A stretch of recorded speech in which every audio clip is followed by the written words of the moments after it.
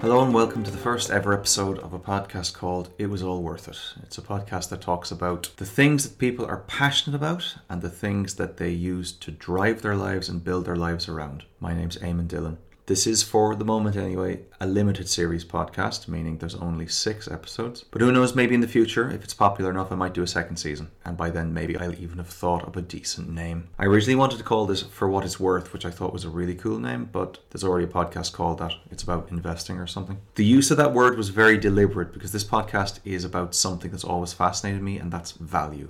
When I say value, I don't mean monetary value, I mean the things that people really value. If you're listening to this on my website, which you probably are, you'll probably have seen that almost everything, all the content on the site deals with that theme. I think, like a lot of people who have the privilege of growing up in a rich country, as we grow up, there seems like there's an awful lot of options that we can choose as regards what we want to do with our lives. But often the choices presented to us, they're not really things that speak to us. That's a problem that I can really identify with, and I know that lots of other people really identify with it too. So I really admire people who find that one thing that they love so much that they just say, I'm going to go do this, and then just build their whole life around that. All the people I've interviewed for this podcast are basically in that category. Some of them do the thing they're passionate about for a living, and some of them they're just doing it in their free time. In some cases, they were things that they went out and sought. In some cases, they were things that just seemed to find them. So this is the first ever episode, and in this one I'm going to talk about something I've been really interested in for a long time, and that is, of all things, Ulster Unionism. That's a very weird thing for an Irish person to be fascinated by. It comes from the fact that when I was a kid, the Troubles in Northern Ireland were just about finishing up, and back then I was paying very little attention to them. They were on the news sometimes, and I think for a lot of people growing up far from the border, it's like the Troubles were happening on a different continent, like they were happening in Israel or in Beirut.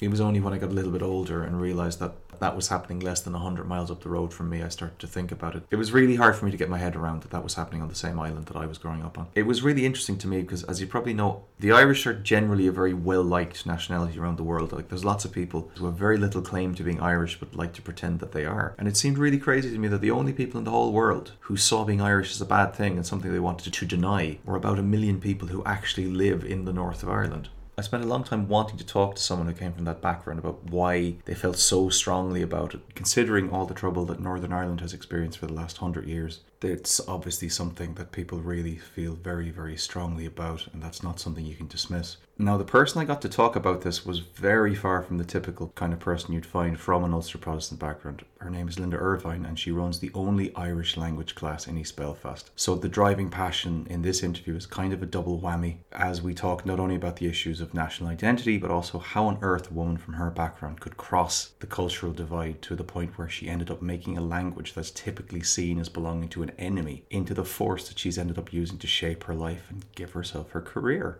This interview is one of 3 that were recorded back in what we could now call the before times, back in 2019. And Linda and I actually met and did this face-to-face back when that was still a thing. So welcome, I'm here with Linda Ervine, who is the Irish Language Officer for the Tourist Project, which is run out of the Skynos building in East Belfast. It's the only Irish language project that's run in a unionist area. Linda is also the sister-in-law of the late David Ervine, who was the former leader of the Progressive Unionist Party and one of the architects of the Good Friday Agreement.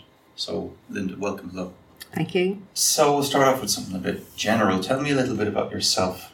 Okay, I come from this area on the Newton Arch Road, just a few streets away from here where the Skynos building is situated. I was born here in the late 1961.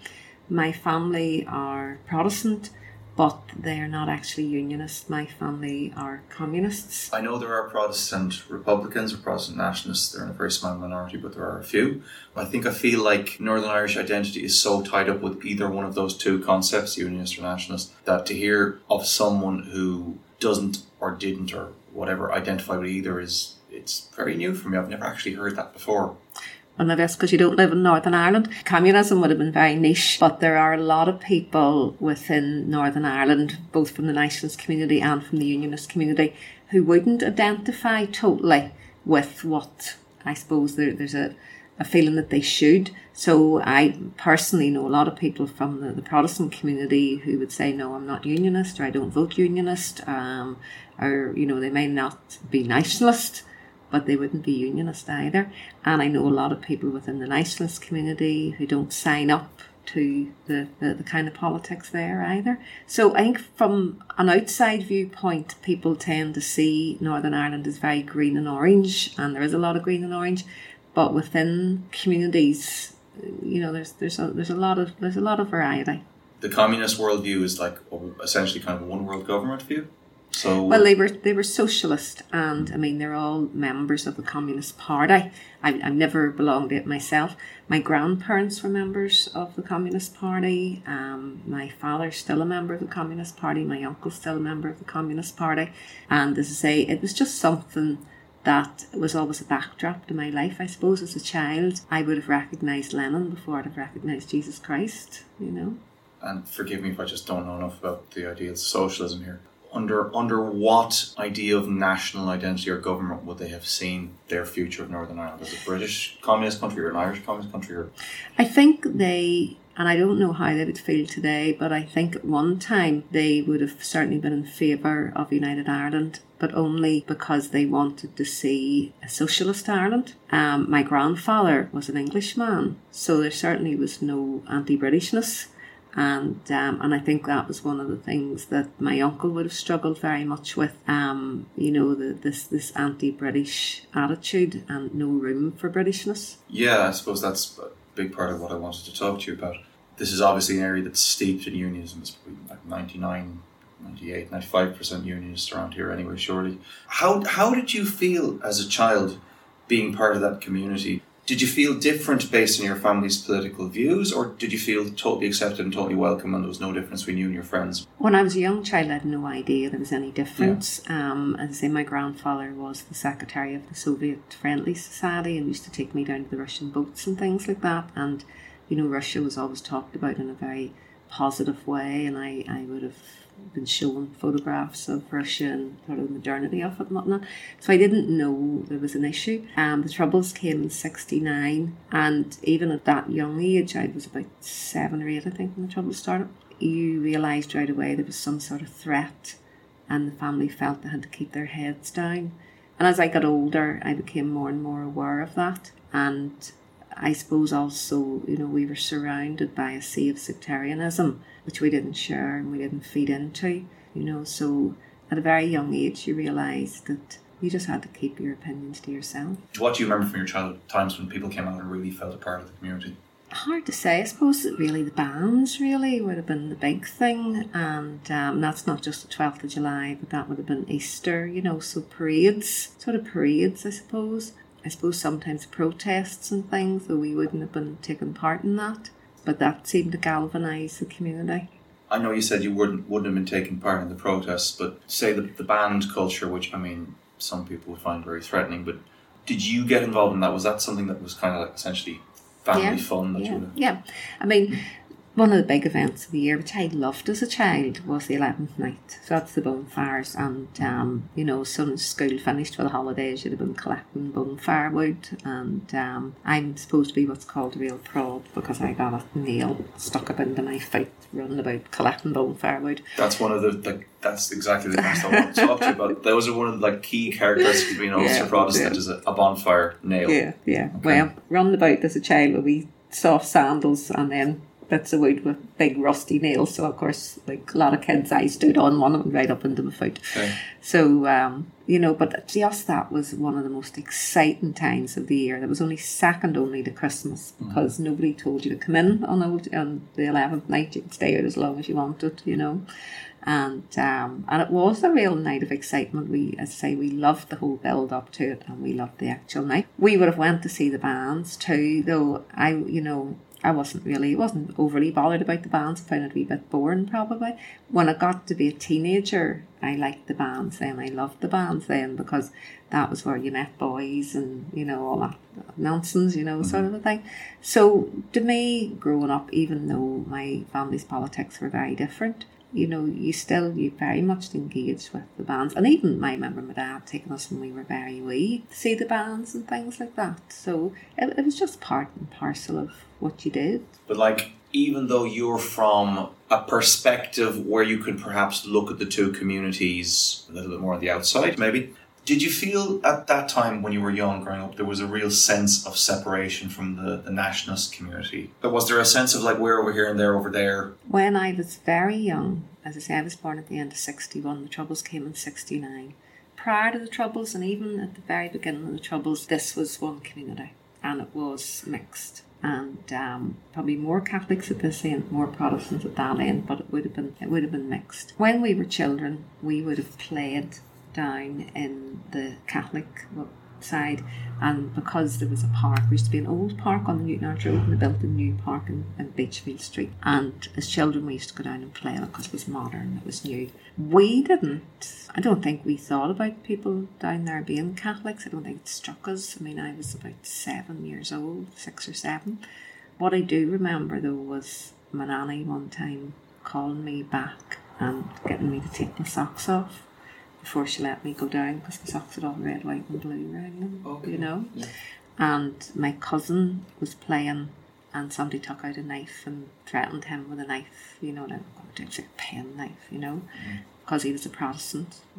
Now that didn't put us off going down, we were just, we're kids like, but you could have still done that at that time. Now that changed later, we just couldn't have done that, After 69, when that people stopped going through. Yeah. I think it's easier for me, not that I've experienced anything, but it's easier to understand how those kind of divisions grow. When conflict is arising and stuff like that, I think I'm always more curious about how those identities maybe coexisted beforehand. Do you remember how people around you viewed Catholics, probably during the Troubles? And what I mean by that is not just people saying, oh, they're violent, they're dangerous, but like, were there any kind of characteristics or stereotypes or things that... No, there was just a pure hatred of them. There was just a pure sectarian hatred, distrust that... that they were different, they were... but not based on anything, no reason to say they're different because blah. Well, I can't just say, I think it was just a senseless hatred. And I think people's attitude was just because they didn't know Catholics, they didn't, there's just no understanding whatsoever. People didn't get the opportunity to engage with each other, the communities became more and more divided. So it was, I suppose, fear of the unknown, very much. Here's one thing that I've never understood was that to be Irish, one of the leading characteristics of being Irish and the way we look at ourselves is that we're fairly harmless, in that we're people who, I'm saying that both in the positive way and in the kind of slightly derogatory way, that we don't mean any, we're cracked, like we don't mean harm to anybody. We're very non-threatening as a race, and that it's very hard for me to wrap my head around the idea of, I see people here burning Irish flags in the way that I'm only used to really seeing that being done from like flags from powerful countries, like people burning the American flag or something. Countries which would have more of an impact on the world stage, might be more militaristic. It's really hard for me to get around the kind of the way we look at ourselves and how harmless we view ourselves, that a certain group of people see us as being very harmful. So... Well, I think I could explain that, and it's not a view I share, but it's I can understand where people are coming from. Sure. I think the first thing to say is that I personally, and I'm probably in a minority, but I'm certainly not the only one, I'm Irish. Because of course I'm Irish. I'm born on the island of Ireland. Of course we're all Irish, even though we don't recognise it. Many of us, we are Irish. And people burn flags and all the rest of it, and I think it's fear. I think they're frightened of being enveloped by the South. They have grown up with an idea that the South is the enemy.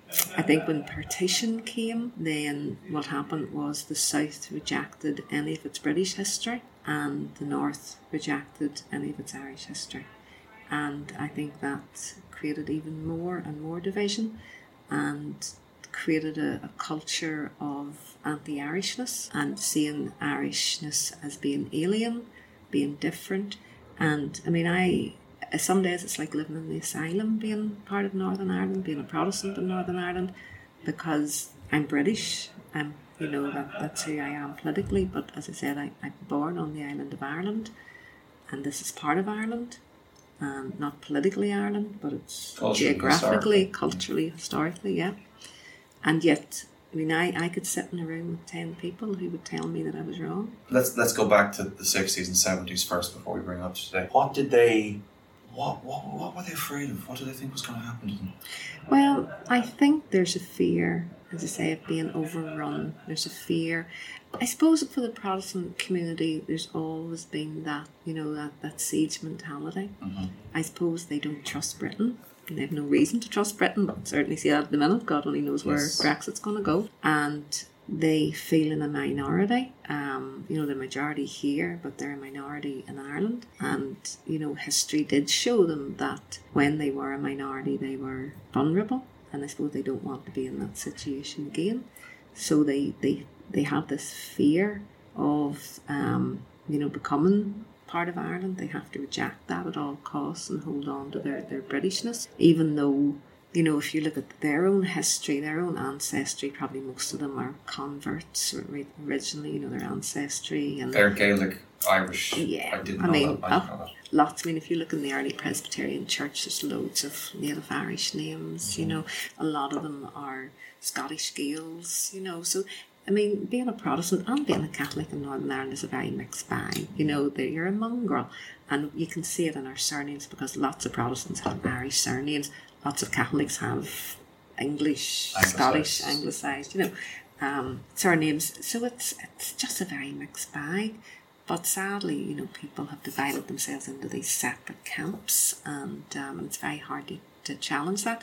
Now, there are many, many people who don't share those feelings, and who are a lot more liberal, or there's a lot more crossover, but they don't maybe shout as loudly as some of the other people, unfortunately. I did think that often about Northern Ireland, that it's very, if you're a liberal unionist or you're a conservative nationalist, it might be very hard to find someone to vote for, that your political, personal politics are kind of submerged by the identity politics. The nice thing is the last election, I'll see what this one brings.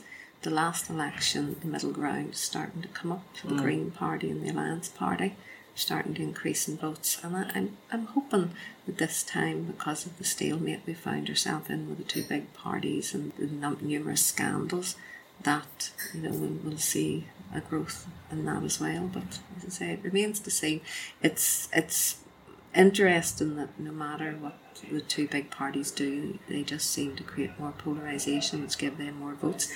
Another issue we have here is a very, very large number of people who don't vote, and they just don't engage with the political system at all, because I suppose they're just so fed up with it.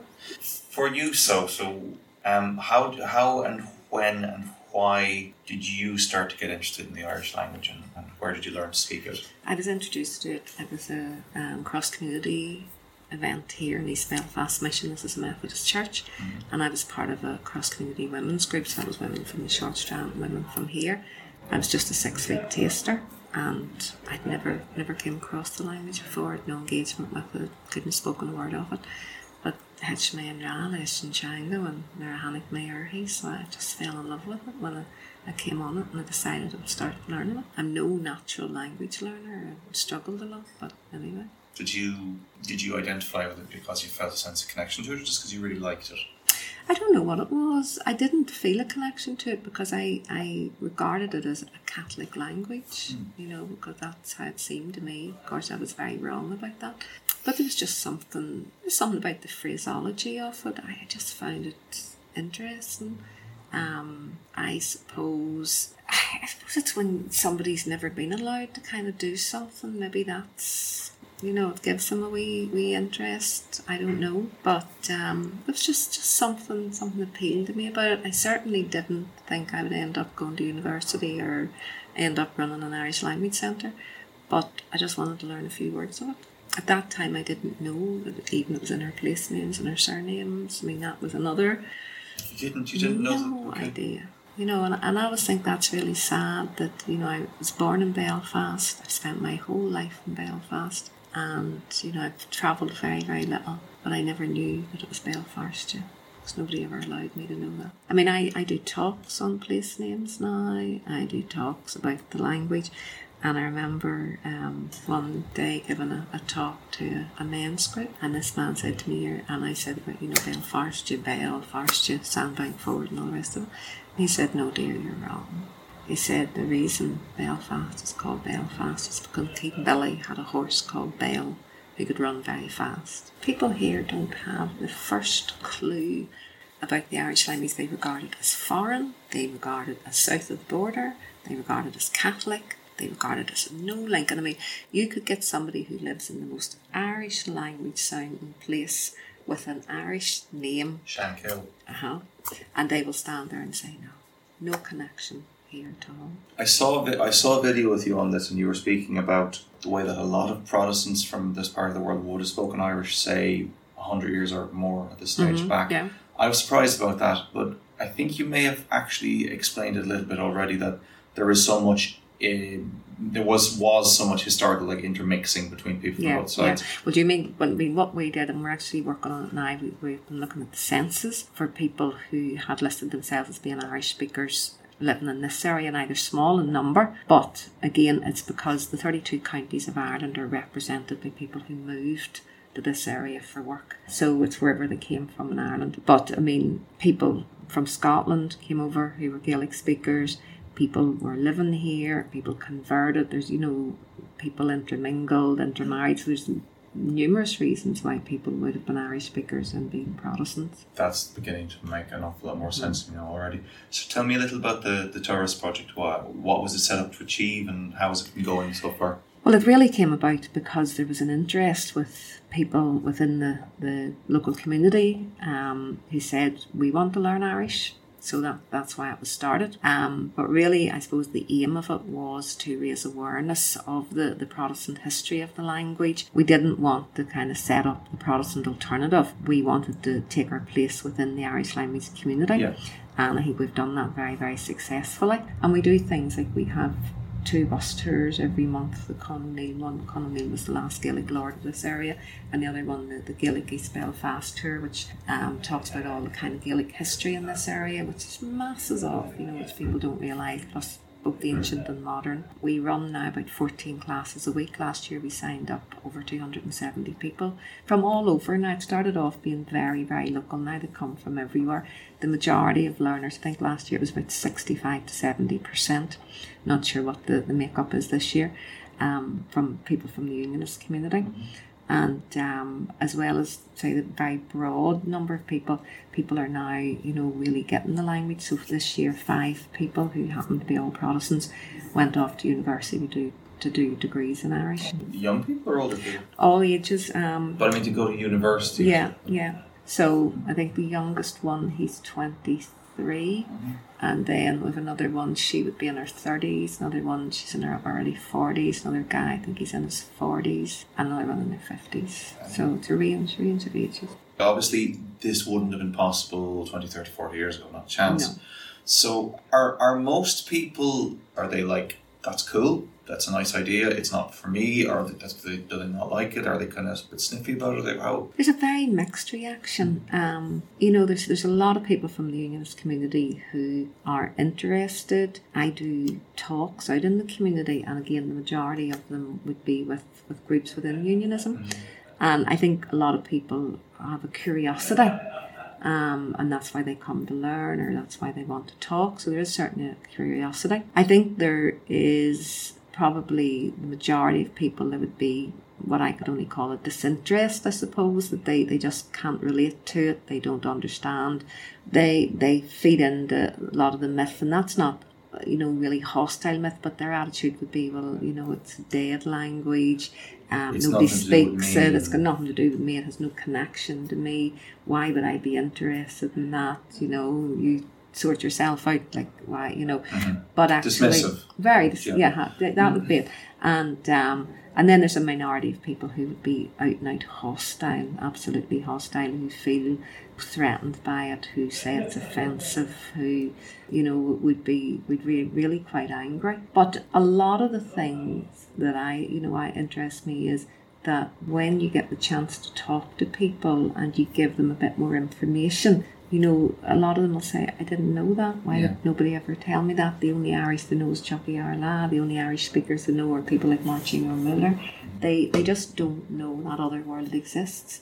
So I think not everybody, but I think the majority of people are actually rational and reasonable. And when you present something to them and present a reasonable argument to them, a lot of them will either be interested or be, like, you know, still not my cup of tea, but that's fine. You know, and in fact can see the injustice in many ways, you know. On the topic of reasonability or reasonableness, this is the question, or leading into the questions that the whole thing is really about for me. I'll start with you, and I'll bring it out broader. So you've already said that you identify as being Irish, but can you explain your idea about national identity for yourself, of who you are, where you're from, what you are? Well, I'm born in Belfast, and I've never ever thought of myself as anything but Irish. Mm-hmm. Nobody ever sat me down and told me I was Irish, but I always knew I was Irish, I suppose, too, because my granda was English, and my nanny and granda lived a few streets away from here, and I would have spent a lot of time with them growing up. And anytime there was a row, and you know, the rows were always quite comedic, really, to be honest. Mm-hmm. My nanny would have called him that bloody Englishman, bloody Englishman, and which he would have laughed at. And we always knew that he was wrong because he was English, and we were right because we were Irish. And that it makes sense to me based on that background and the fact that you had those interactions with someone from a different country, why that sense of identity was a bit more kind of clearer. Well, I don't feel on my own. I mean, my husband Brian is there next door, and he grew up a couple of streets away from here. He's my second husband. My first husband grew up across the road there. They both saw themselves Irish. My first husband was in the Irish Rangers, which is the British Army, and on St. Patrick's Day they got their shamrock.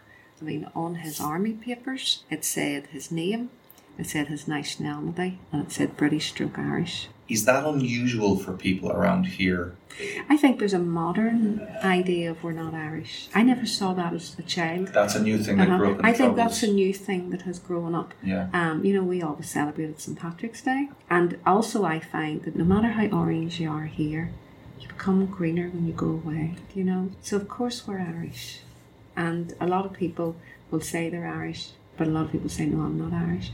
But it's almost like, you know, to me it is a form of insanity. And it's also saying, if I say I'm not Irish, I'm saying I'm an interloper. Yeah. I'm not an interloper. You know, I'm a native of this country. I was born here. Now, I don't see myself as one thing or another thing. I see myself as, you know, a mixture of all those things, because that's who we are, not just in Northern Ireland, but in other parts of Ireland as well. That's who our history is. Very much. It's only becoming an issue again now with the big immigration that we're having, that that identity is being questioned again. What are we? We're a mixture of where are we from, and where our parents come from, and all kinds of things. As far as I know from reading about it, there seem to be 3 or maybe 2 plus kind of a half nationalities in Northern Ireland at the moment. There's certainly 3 in the census form. There's Irish, British, and Northern Irish. Do you have any ideas or even a feeling about how you would distinguish the differences between those for people who do identify with those nationalities? I'm finding that, you know, you have this kind of Republican idea where it's just Irish, nothing else, I'm Irish, totally reject their Britishness. And then you have the other extreme in, you know, some loyalist unionist people where they just, I'm not Irish at all. British, I'm not Irish at all. But you have this rising number of people, and I would imagine, especially with young people, who have the Northern Irish identity, and maybe that's mixed in with the British or not, you know.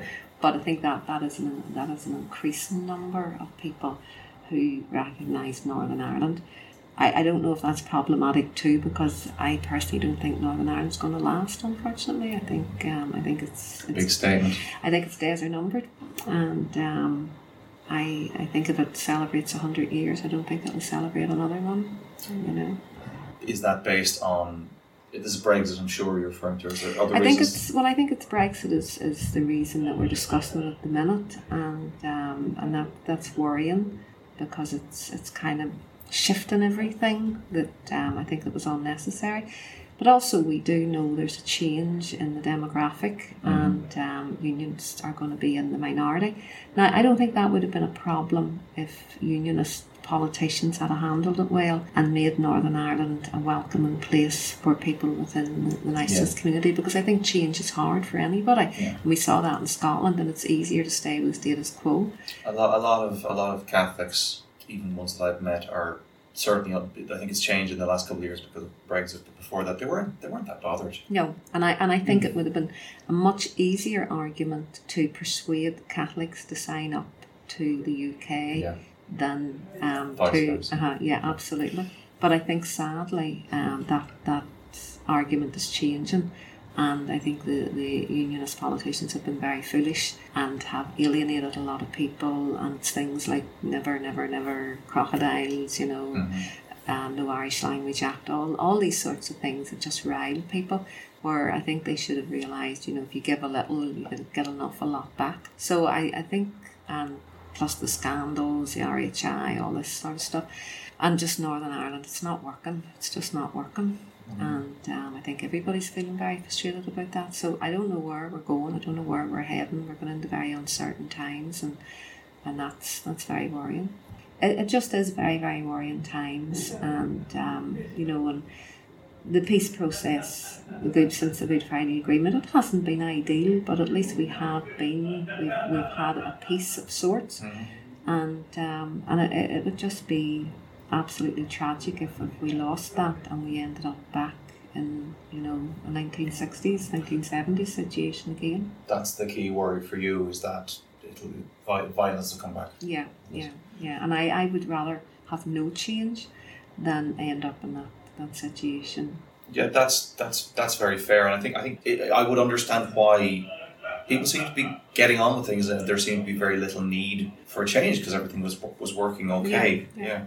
But I'm still very curious about the distinctions and differences people see in themselves that caused those problems in the first place. Now, I know a large part of it was fear-based or based on historical ideas or whatever, but say between those two communities, leaving the Northern Irish aside for the moment, seeing as that's a more modern phenomenon, what do you think are the key aspects that define Irish people? I'm not even talking about ideas of it that maybe someone from the outside would say. What do you think are aspects that define the Irish personality, the Irish characteristic? I think there's warmth about Irish people. I suppose warmth, community, and also custom.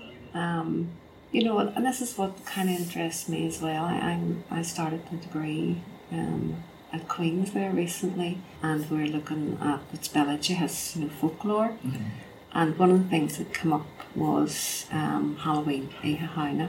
So I'm reading these articles about how Halloween has been celebrated throughout Ireland for generations and generations, and they know that some of these customs were written down in medieval texts, so they knew that it was actually happening long before that because oral tradition. And some of these things are things that I did as a child in my nanny's house on the Newton Arch Road, and then somebody's going to tell me I'm not Irish. I'm doing things that have been happening in Ireland. I'm doing Irish things. I ate soda bread. I ate bloody very North Irish thing. Yeah, but that's a regional thing.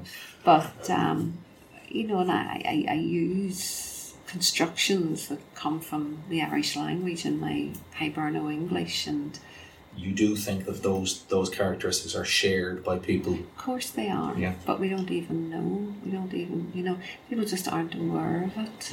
They don't think about it, I suppose. Yet anybody coming from outside can see it. They can see it a mile off.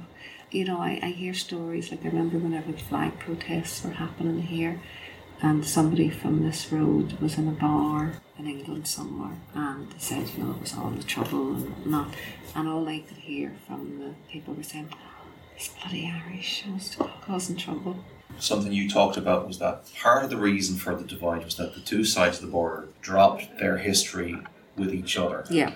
And this is something that I, as an Irish person, we don't know that much about. Maybe we're a bit resistant to it. What are the key characteristics of a British identity? If we as Irish people know anything about it, we will generally look at that in a negative way. What do you think are the key aspects of a British You see, I think this is one of the problems, because people talk about a British identity, but there isn't really a British identity, because the whole point of Britishness it's this union of identities. And this is what I find very frustrating, because, you know, if you're going to have a union, well, that's a union of different countries and different cultures. But then people here say, no, well, we're not different. Well, we are different because we have our own separate culture. We have our own separate identity.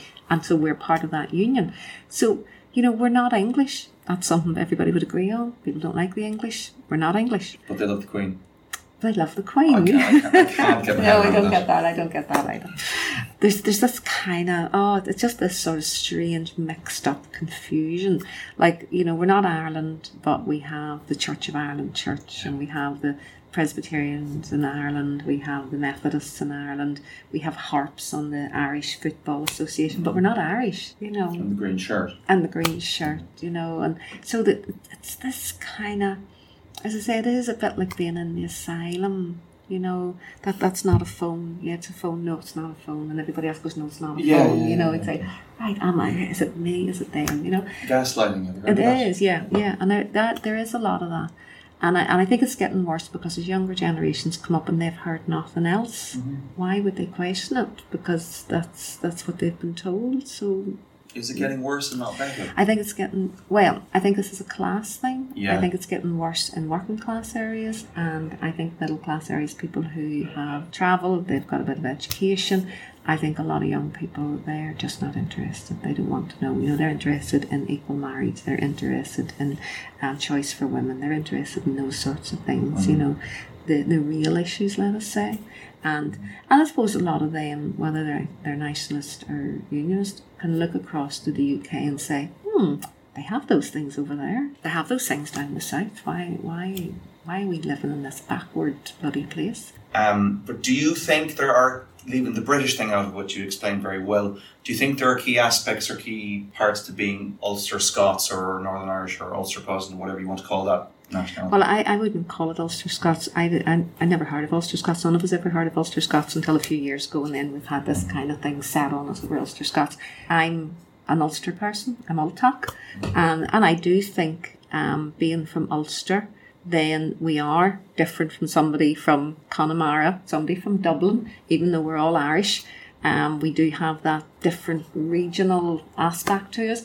I do feel that we're quite similar to Scotland, but we're not Scottish either. We're definitely not Scottish either. I do feel different. I feel very different from England. I've only been to Wales a couple of times, and I would feel probably more in tune with people in Wales and Scotland than I would in England. So I think there's definitely that kind of Celtic thing going on. I don't think there's any doubt about that. But we are, I suppose, we are our own little space here. You know, I do feel we're different than people in the south. And well, 100 years of separation is never going to make that happen anyway. Yeah. I do understand that you want things to stay the same because of fear of the Troubles coming back. But do you think in an equal world where all things were even in this day and age, United Ireland is a better idea, or do you think it should inevitably this part should remain part of the UK? Or what do you think? If I had a magic wand, and I've said this a number of times, here's what I would do. And it's going to piss some people off and please other people, probably piss more off than please anybody, but I would make a federation of islands. So we could have a United Ireland, that's okay. But my biggest fear, I don't fear United Ireland. I fear the trouble that might come about with the United Ireland, because I am Irish. I'd be more interested, how will it affect my pension? What about the National Health Service? You know, I'm interested in practicalities. But if I got up tomorrow morning and he's in charge instead of him, really, what difference is that going to make to me? Why should I care? And I am Irish anyway, so there you are. But my big fear is separation from Britain. You know, because I do feel that we're a group of islands, and I don't want to live in a world of anti-Britishness. I really don't. You know, I'm not English, but, you know, I do feel British, and I just don't want that idea of being Ireland and we'll hate everybody else. I want to keep that connection to Scotland. I want to keep that connection to Wales. I want to keep that connection to England. So I believe that being sort of ruled, controlled by London, it's not working for Northern Ireland, it's not working for Scotland or Wales, it's not working for the north of England either. But if we had a sort of a... It's an acknowledgement of history.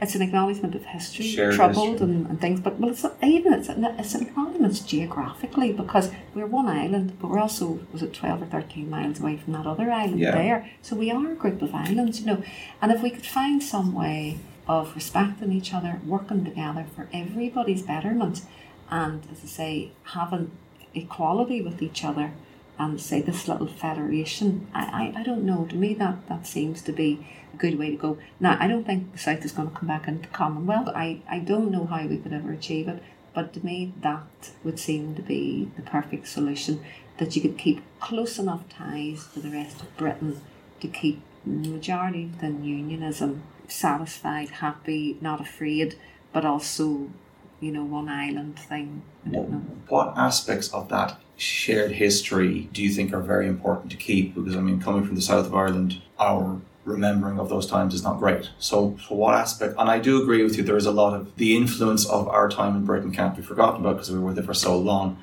What aspects of that do you think is very important to keep? Yeah, and I get that the history is very bad. I totally understand that, and I am Irish, so I feel that too. But I just feel, here's the reality, is I think it's the biggest group of immigrants, and I've read this somewhere, but the biggest group of immigrants in the south of Ireland are English. They were. It's Polish now. Is it Polish now? There's number 2. Okay. So there's a massive amount of English people, English firms, all the rest of it. So it's, they're there. And, if you think about the Irish people in England, massive number. So, whether we like it or not, or, the problems with history, people have come and crossed and went and over and, and marriages and settled and, made their lives there. And there's thousands of English people who actually, their roots were Irish, and vice versa. So I suppose, again, it's just that acknowledgement that even though a lot of the history is very bad, we are a group of islands, and if we could only, move on from that, acknowledge the things maybe that went wrong, and move on from that. So I hope that we maintain the peace, and I hope that we can build better relationships. Where it all ends up eventually, I don't know. And I don't, as long as it doesn't cause violence, I don't particularly care. Thank you very much. Oh, you're very welcome. So, Ganyana Widitch, there you go. Poor Linda, I think it's fair to say, had a very difficult year during 2020 after this interview took place. She has spoken publicly about getting very, very sick with COVID and how difficult it's been for tourists since, as they've had to move everything online. But they're still going, they're still persevering, and the demand is still there. And most importantly of all, she was in the news again last summer when she was named the president of East Belfast GAA Club, which is the first GAA club in that part of the city for 50 years. It could be fair to say that their first year in existence was a bit of a mixed year as well, because even though the club received bomb threats, over 400 people have already joined, and the local rugby club in the area offered them the use of their facilities, meaning that in a really weird way, even though the riots that we saw in the north at the start of this year show that in some ways it's still a really divided place, in other areas there are more and more people who are willing to cross the divide between the two communities. Obviously that interview was carried out quite a while ago now, but based on what we've seen so far this year in Northern Ireland, it's not like that issue is going to be stop being relevant anytime soon. And that brings us to the end of the first ever episode of It Was All Worth It. If you've enjoyed it, the next episode will be uploaded here shortly.